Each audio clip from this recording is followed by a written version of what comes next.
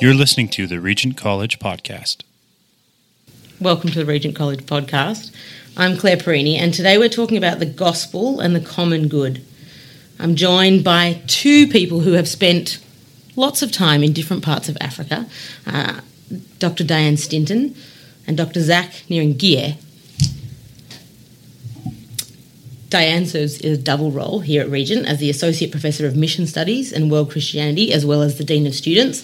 She's taught theology for many years in Kenya. And Zach is a theologian, a pastor, a Bible teacher, an organisational development consultant and an activist.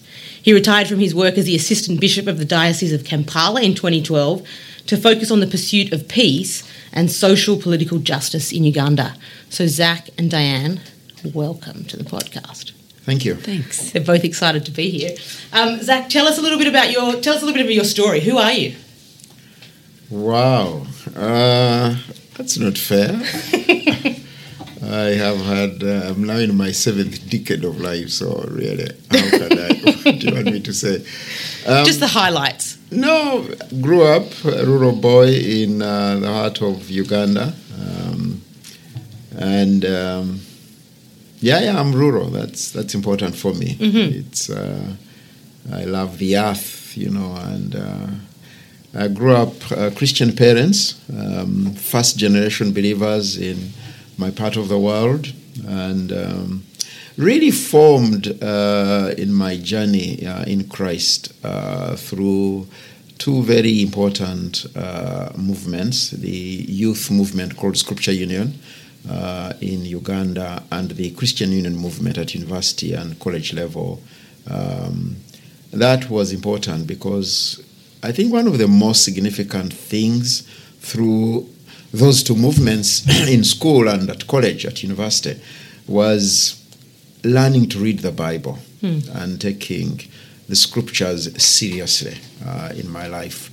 I think the second thing is sharing my life as it is, sharing the Jesus story, what it means, and being open to challenge, to growing, to being challenged, to shifting grounds.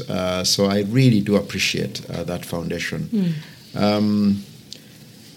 Then I think in terms of another key milestone, and as I look back, I think it was good I did a science degree, physics degree, which in many ways affected how I think, how I view reality. I think that's one of the lenses that has become important. And then I served in the student ministry for many, many years in Uganda and across the continent, a total of about 20 years, which was awesome. Again, the opportunity really to interact, engage, and see, and smell, and hear, and be in remarkable, wonderful relationships, both across Africa, across the world. Have amazing mentors in my life. Ada Lam, a remarkable Chinese-American woman who's really helped me understand the call of God on my life. Uncle John Stott, amazing man. Added to Bishop Festo Kivengere, remarkable in my life, Michael Senyimba. So mentors, I'm really, really grateful for God's people who had so much impact on me. And I think that season of life, growing as a young minister, adult, seeking Jesus, I think the second thing to say out of that experience, especially Uganda across Africa, is devastation, disposability of African lives, unbelievable, the violence. And I think I began to ask questions about what is Christianity, what does the gospel mean? And I think it was focused a little bit more when I spent 2 years at Wheaton College in what you would call then was called the Mecca of American evangelicalism. And I think my questions were focused, especially about the whole question of missions, missionary movement, So I was privileged to study under one of the best mission historians global. I mean, Professor Andrew Walls, when I went to Edinburgh. And that also deepened. And I think it's then that I began to make a distinction between gospel witness and whether the missionary movement truly, or aspects of it, reflected that witness. I think that's when, as I think about it, that began to be focused. But, questions remain. I learned, again, early in my life, that questions matter more possibly than answers. So I am not afraid of asking questions, So my friends who know me, they say that I'm a restless guy. And that's okay. I'm okay. I'm happy to be restless. And I find the rest of God, the Sabbath rest in that, the peace, the joy. I enjoy life, please, I take seriously what Jesus says, that he came to give us abundant life. So I'm making the most of the little heaven I have here on earth. So, that when I became, then I had a stint, if you can believe this, having been troubled about the missionary movement, then I served under the epitome of mission society. It's called the Church Missionary Society. I mean, oh my goodness. Actually, it's interesting. The time that the General Secretary of the CMS began to consider me for becoming the regional director for Africa is when I had presented a paper critiquing the CMS. So I went in and I couldn't last. After 4 years, I just thought, no, I'd done enough. I want to be a pastor in a local church. But when I went back to Kampala, the Archbishop then asked if I could consider the position of a bishop. And being a bishop itself is quite an amazing thing, because you don't get more institutional in a church than becoming a bishop. I mean, episcopal position, the institution itself. Yeah. So you can imagine I was suffocated some. For a restless person, Oh my goodness. Anyway, that's another story. But again, focused on a smaller area, Kampala, so engaging in the slums of the city. The three spaces that they always challenged my faith was the slum, the places of wastefulness of life. Oh my God, you can't even imagine they live the way they live. One story that sticks with me is when it rains heavily in the city, these places get flooded. And I got a story in this slum where we have a wonderful, wonderful ministry, a church. A child drowned in their home because of the rains, because when the mother woke up, the whole home had drowned and the child was sleeping on the floor. And so the maximum security prison, where there was a section for those condemned to death, there was always an amazing thing going among people condemned to death and talk about Jesus and hear their story of Jesus. I mean, what can I say about Jesus to them? They were my teachers, really. They were my teachers, because any time if the president signed the death warrant, then it's done. So, and the third are the mentally ill people. I mean, when you engage with people who are mentally ill, you also have to ask, is it possible that I have some form of mental illness of which I am not as aware? Because they're amazing, and the way Jesus works with them. So those places, I'll be honest with you, I found it most challenging, not in a positive way, but in a very more troublesome way, working among wealthy, elite, educated, people who had a little bit more money, more settled, nice homes.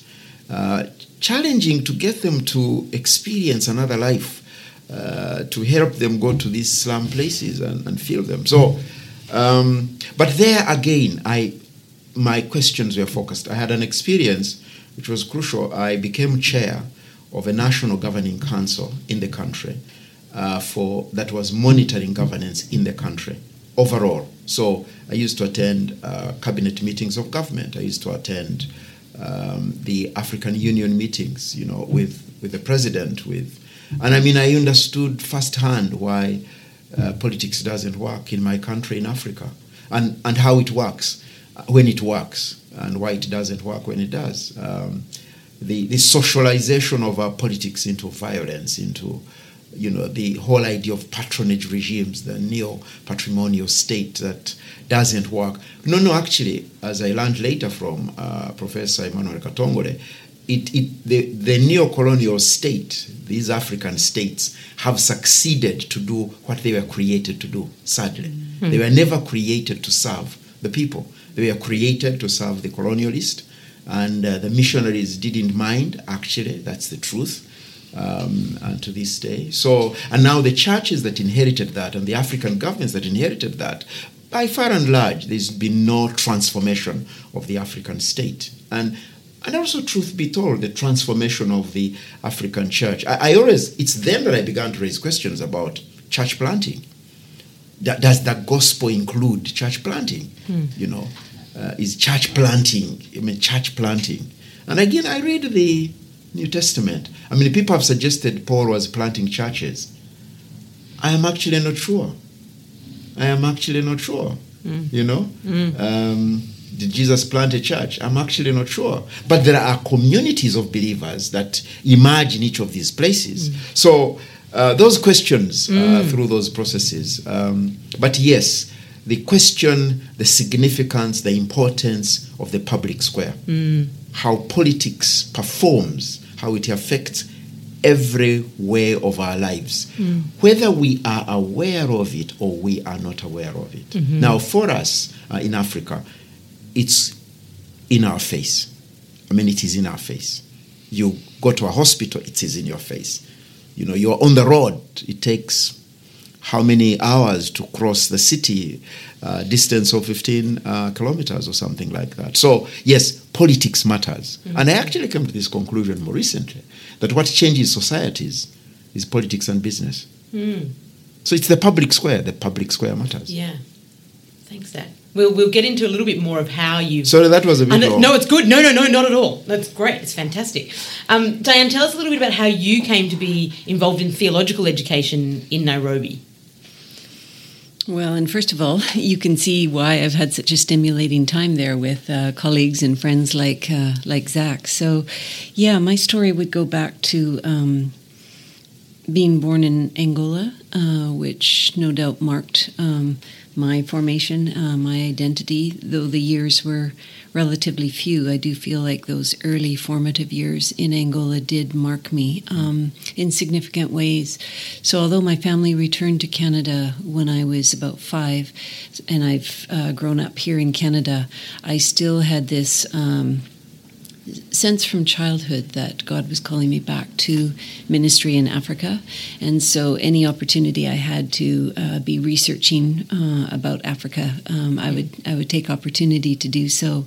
Finished high school, went to University of Calgary, did general studies, returned for an B.Ed after, because I sensed that I wanted to teach.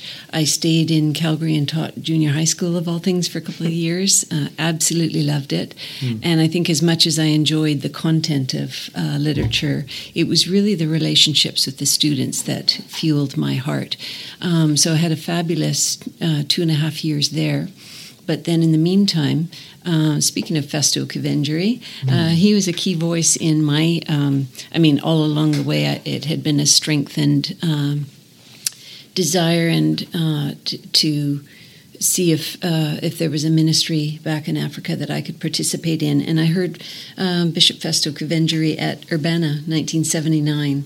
And as Africans have such a gift of communicating, I remember him saying, if you see 10 people trying to move a log and 9 are on one end and 1 is on the other, which end of the log would you go to?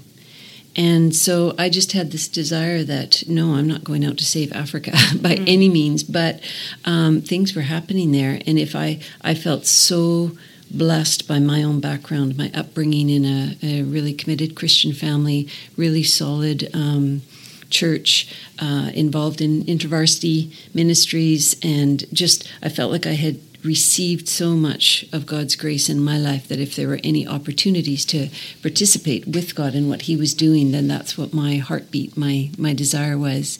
And if anything, I had to discern, is it just my sense of adventure? Like what really is it that I want to give? But for me... maybe both. Exactly.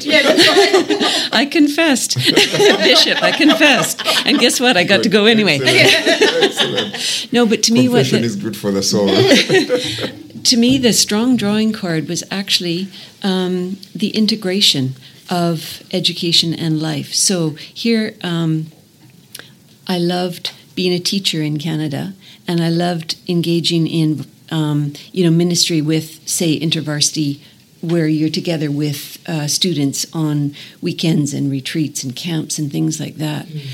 And yet when I went to Kenya for the first time, I taught in a girls' high school out in the rural area.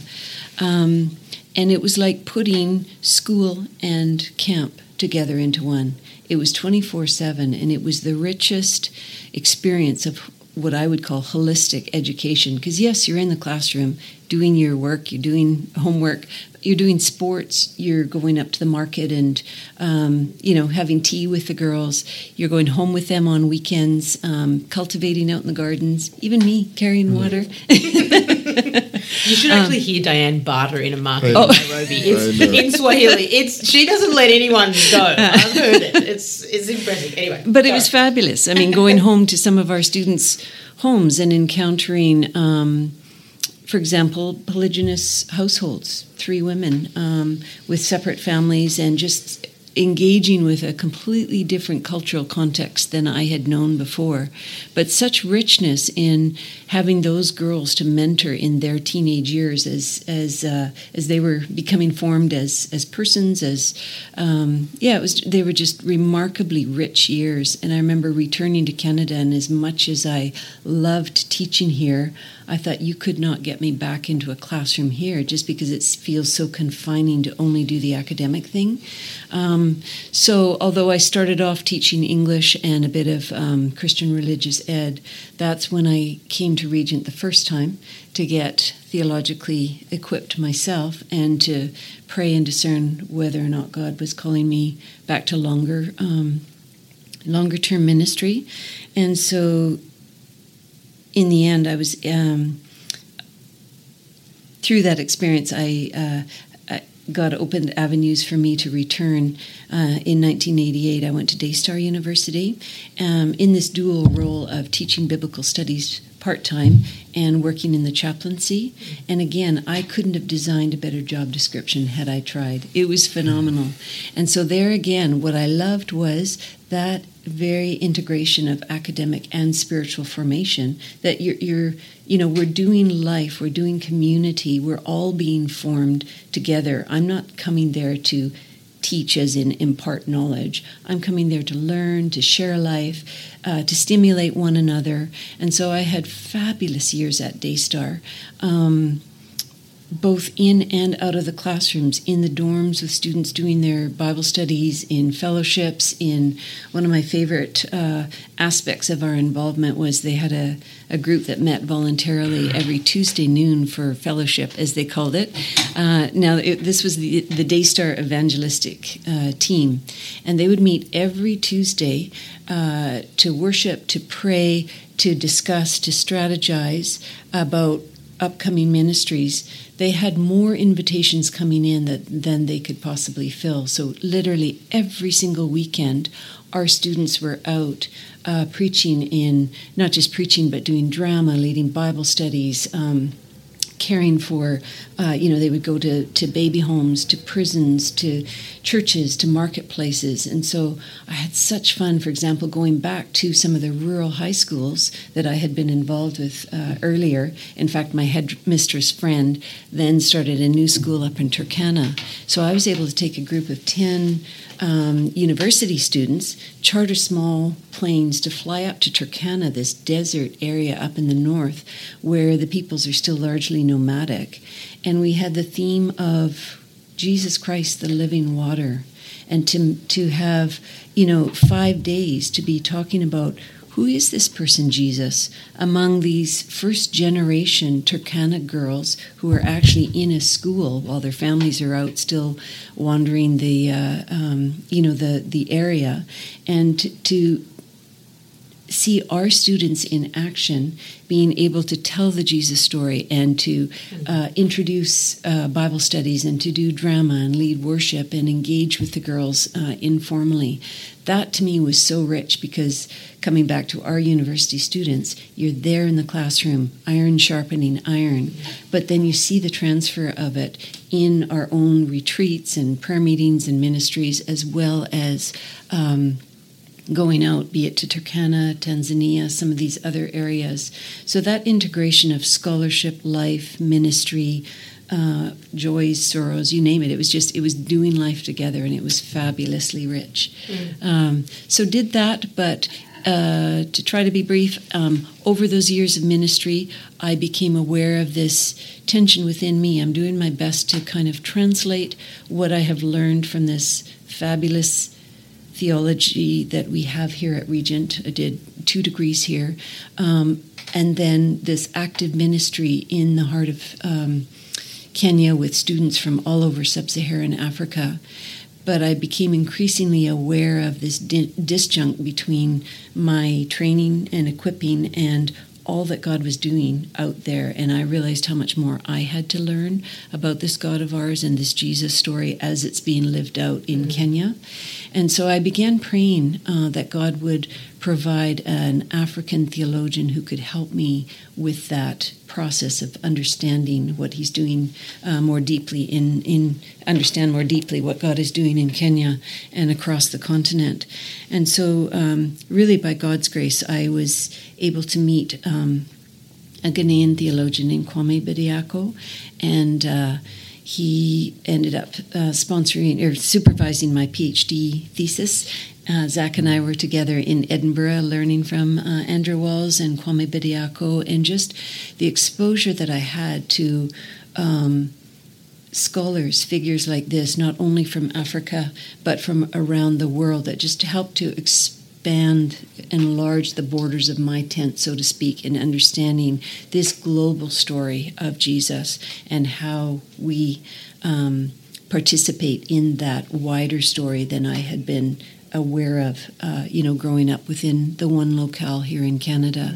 So I think that was a very significant chapter for me, just doing some further in-depth research into African Christianity, and then being able to help design and facilitate some new theological programs in Nairobi, and then unexpectedly, about 7 years ago, coming back home here to Regent and having this wonderful opportunity to continue with this dual trajectory of half-time teaching, half-time Dean of Students ministry, and just this ongoing cultivation of theology and life.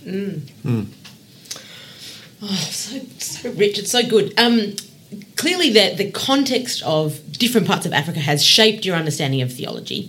And for you, Zach, in particular, your understanding of the common good and mission and the complexities of that word and what that means. Help us understand how you've understood the gospel and how you've understood the common good and the interaction between those things.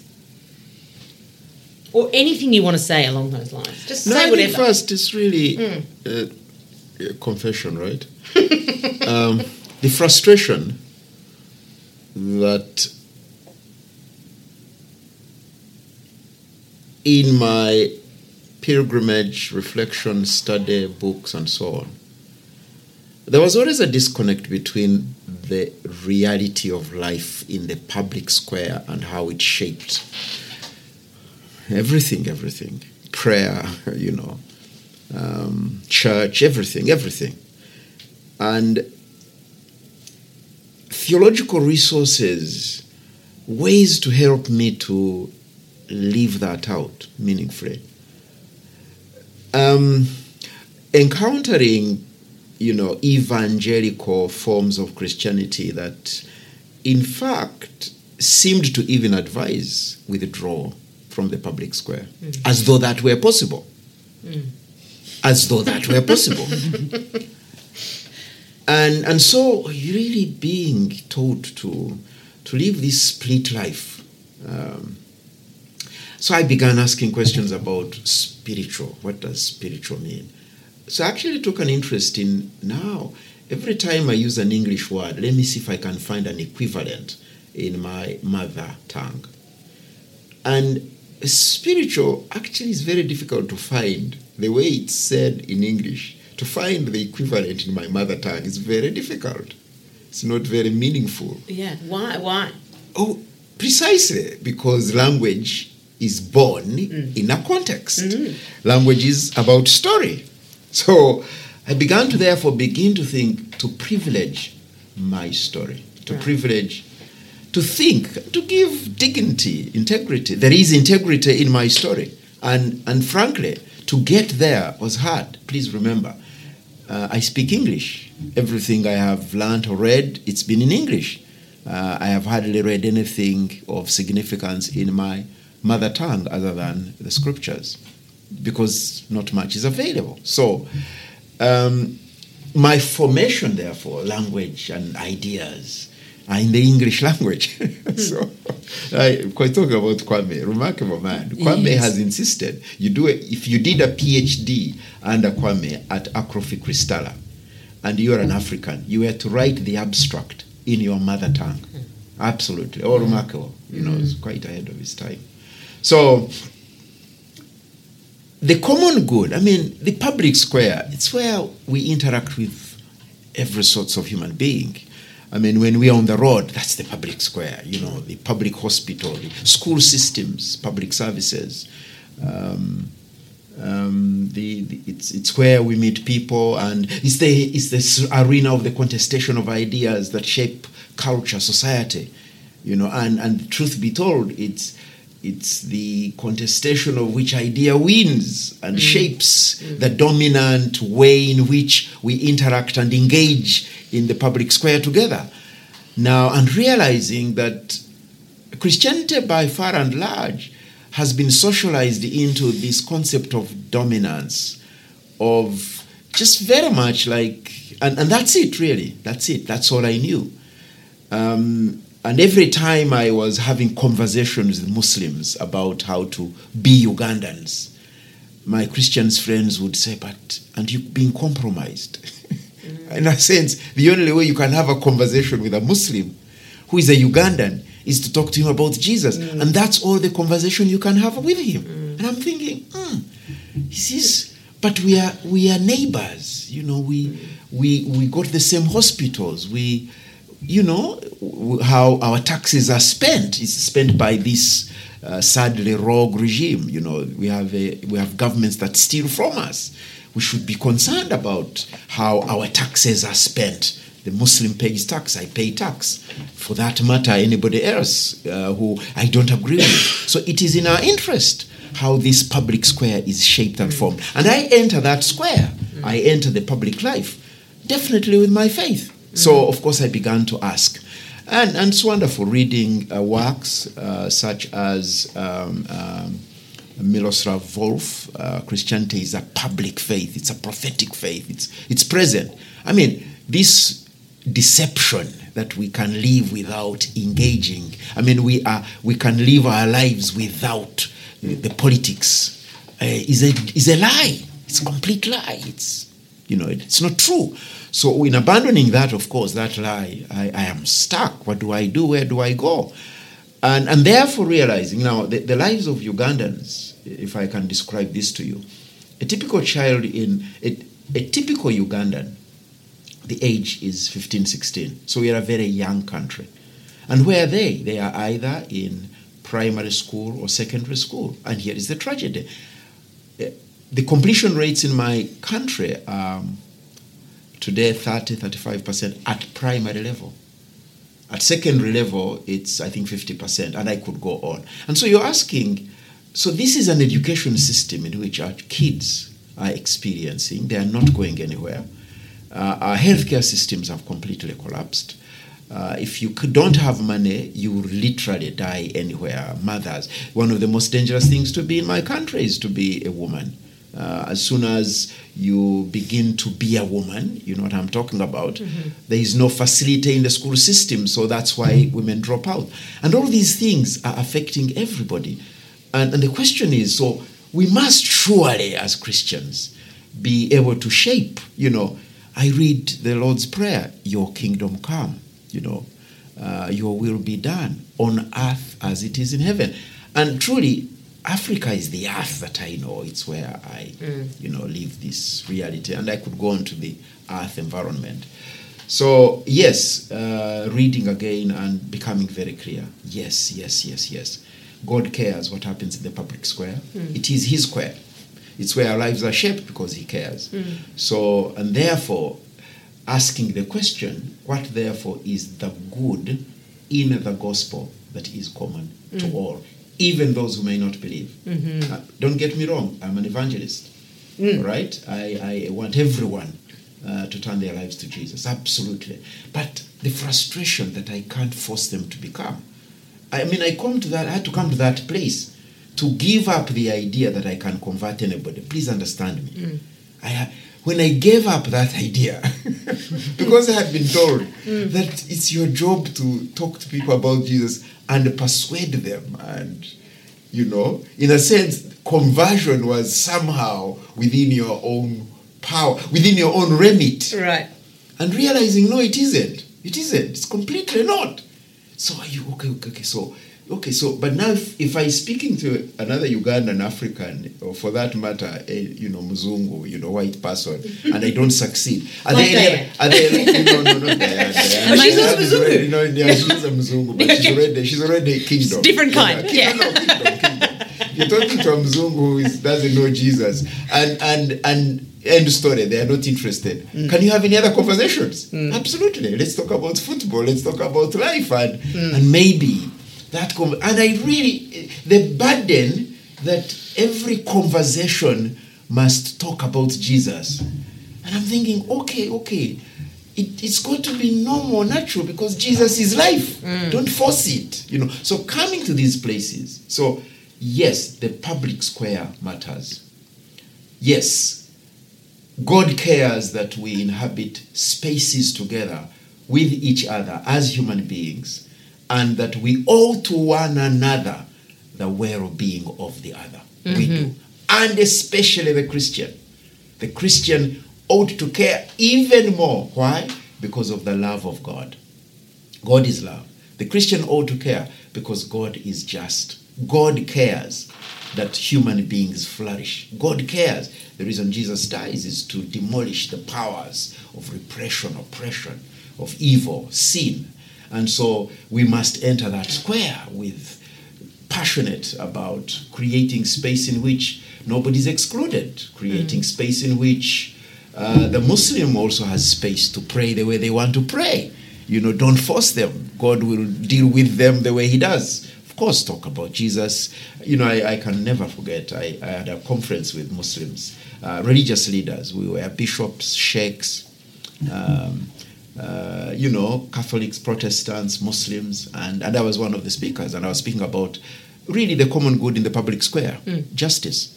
And the first thing I said, I speak to you as a bishop, I want to apologize. And I want to especially apologize to Muslims. Muslim sheikhs, leaders who are here, I apologize to you, because forgive us Christians, because we made Jesus a Christian. Jesus is not a Christian. Jesus came for all of us. And one of the bishops later, he literally accosted me and he said, "That's heresy." I said, well, I'm still sure Jesus is not a Christian. Jesus came for all. So why do we want a square in which nobody else is when Jesus wants everybody there and to thrive, human flourishing? So, yes, the justice of God, the love of God, the holiness of God, that there needs to be, the Christian community needs to be seen in the public square, representing a community that gives hope. But today, I wouldn't say that that's true about the church, because when you look at churches, they are ethnic. I mean, okay, let's talk here. You know, you have African American churches. You have. I think we should now begin to say white American churches. not say Caucasian, you know, white American. Or black churches, white churches, you know, Asian, Korean. And, you know, the outsider looks and he thinks, okay, this thing is not even as good as the marketplace. The workplace is more inclusive than the church. So why should I go to church? I mean, what do I want to go to a place that is so tribal? Yeah. And so that reflection itself, so the witness of the Christian community in the public square, critical, remarkable. And so passionate about this. So yes, I am deeply involved in trusting God, working with others who are Christian, who are not Christian, who are Muslim, who are, to just say, we can actually work together for the common good. And I come into this space as one whose life is shaped by Jesus. There's no, you don't hide it, you don't. And if somebody tries to stop me to talk about it, I say, wait a moment, sir. Allow me to speak about what shapes my life, just like I do. Now, I say this in this country, and Christian people, God's people, let's learn it. Secularism is a form of religion. And when we constantly say we can't talk about Jesus in the public and allow other people to talk about their ideas of life in public, there is something drastically wrong.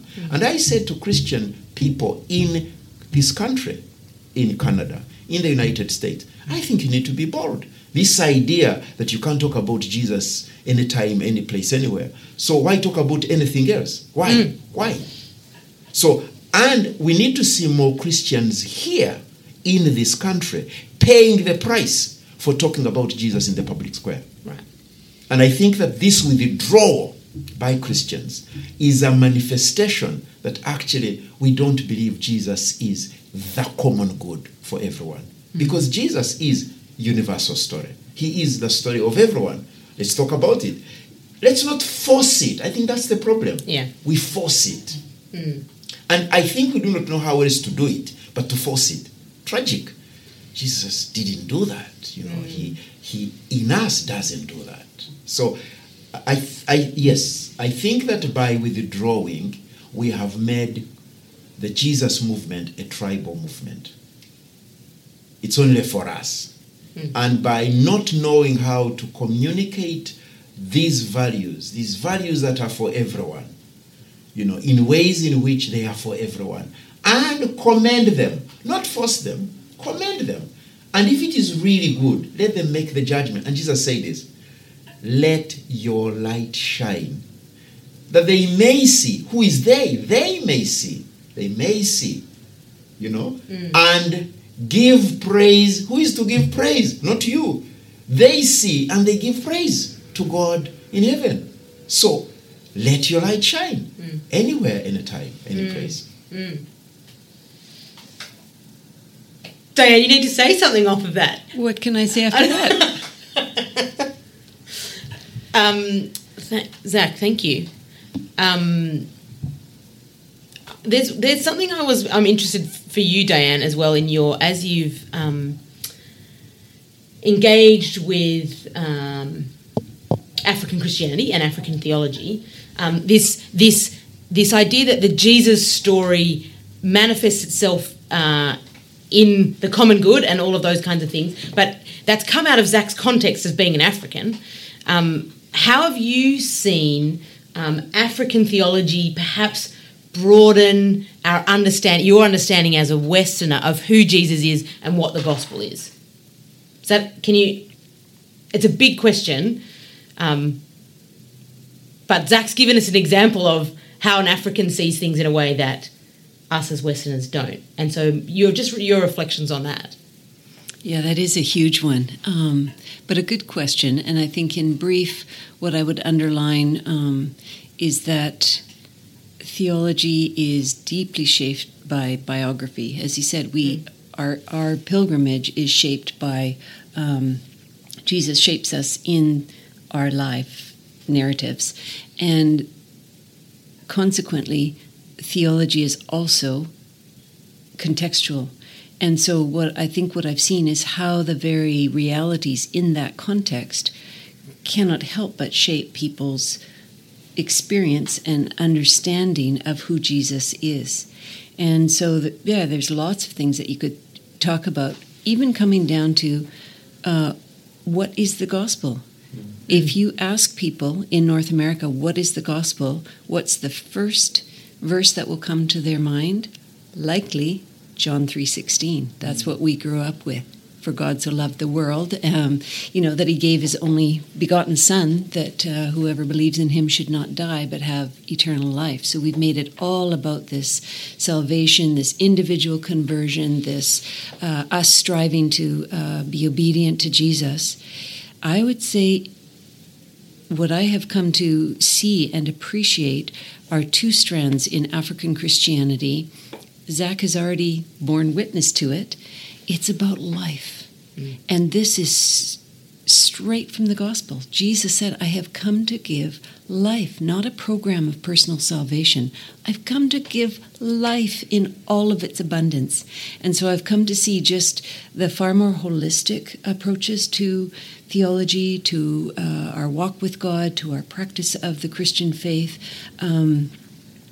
as well as, the Matthew 25, that unto whom, as you do to the least of these, so you've done it to me.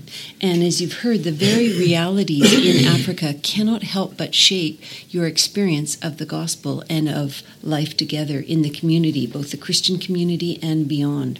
So simple examples. I remember being floored when I started at Daystar, and the women used to have, students used to have their own fellowship one noon hour. And I remember this one very vibrant, very expressive Kenyan woman standing up and absolutely praising God because she had gone for her driver's license 11 times and had finally got it. And I thought, did you have trouble parallel parking or what's the story? The reality there is that they would not give her the license without a bribe. So we're back to the cost of discipleship.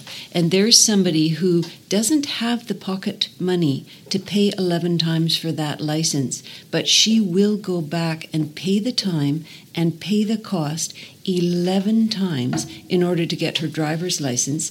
And she'll come out absolutely praising God and inviting everybody to sing hallelujah because she got her license.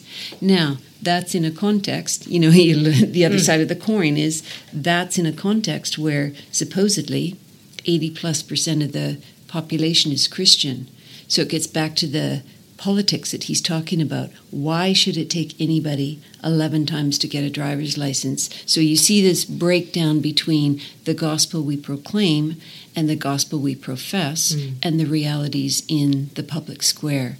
So that would be one thing. And just getting back to the absolute prophetic dimension, when Zach is saying we need to be bolder in this country, be more willing to pay the cost, I think that's what I've seen more out in Africa because I say Africa, not that I've been all over, but because we've had students from all over Africa. So from all these situations of, war-torn, we've got students who are refugees. I mean, during the genocide in 1994, we had approximately 50 or 60 students from Rwanda, from Burundi, of both Hutu and Tutsi backgrounds, there on campus together while their countries, their families, their communities, their churches, as we've increasingly come to see, are massacring each other. We have university students who are coming together to pray and to deal with all of those raw human emotions and realities as they're hearing about their family members being slaughtered at home. Now, how do you respond to that? But, how do we embolden our witness that whatever the circumstances are, despite all of the evil surrounding us and all of the human inclinations within us that would want to make us hate and lash out against the other, even in those kinds of situations, can we truly come together? How do you be a dean of students, a chaplain in that kind of situation where people are experiencing that level of trauma? Or one last example comes to mind with the post-election violence at the end of 2007. It was horrific. I mean, they called it the streets of, Nairobi are burning, and they literally were. The carnage and the devastation, and neighbors turning upon neighbors and torching homes and slaughtering people. And again, so institutions were shut down. But our Daystar leadership got together and decided that, you know what, by way of a Christian witness, we need to reopen our gates. Security has to be there. And so we were actually the first university across the land, public or private, to reopen our doors for business. And it was surreal to go to campus and to see not just soldiers, but the SWAT, the equivalent of our SWAT teams, the ninja soldiers, on campus patrolling, lest any further violence should break out, whether within or beyond our walls. So, in the midst of that kind of devastation, to say it costs to follow Jesus, but you know what? We're here in order to continue learning about who God is, to continue equipping people to serve God in the marketplace, in the churches, wherever they might be, and whatever that costs, we need to do that. So I think, as Zach was saying earlier, he finds it difficult to come to North America and to engage with people who essentially are comfortable, right? And it takes me back to something I heard that really marked me when I was 18. We had a function on campus at the University of Calgary, and he was a young man at the time. I remember his name was Lloyd Opal. Had been was working in Cambodia, was interned. He was imprisoned, and for his 21st birthday and year, and he came back and talked to us as university students about the test of affluence. And I think it's something that we don't think enough about. We're so comfortable and we're so complacent. We're not always aware of context because it is the air we breathe, like fish in water. You're not aware of it until you get out of that context and see what is happening elsewhere. I think it's difficult to live out boldly prophetic witness in this context because of the very comfort and complacency, that we find ourselves in here. So I hear his call and I echo it and hope that I too can live into it. But it's a real challenge. Zach and Diane, we could keep talking forever, but we won't. But thank you for your, thanks for your inspiring prophetic vision for us and critique. And Diane, thanks for your time as well. Thanks. Thank you. Thank you. Thank you very much. Thanks for listening to the Regent College podcast. Follow us on Facebook, Instagram, and Twitter. To discover more about Regent College, its upcoming events, conferences, courses, and more content like this, visit regent.net. That's RGNT.net.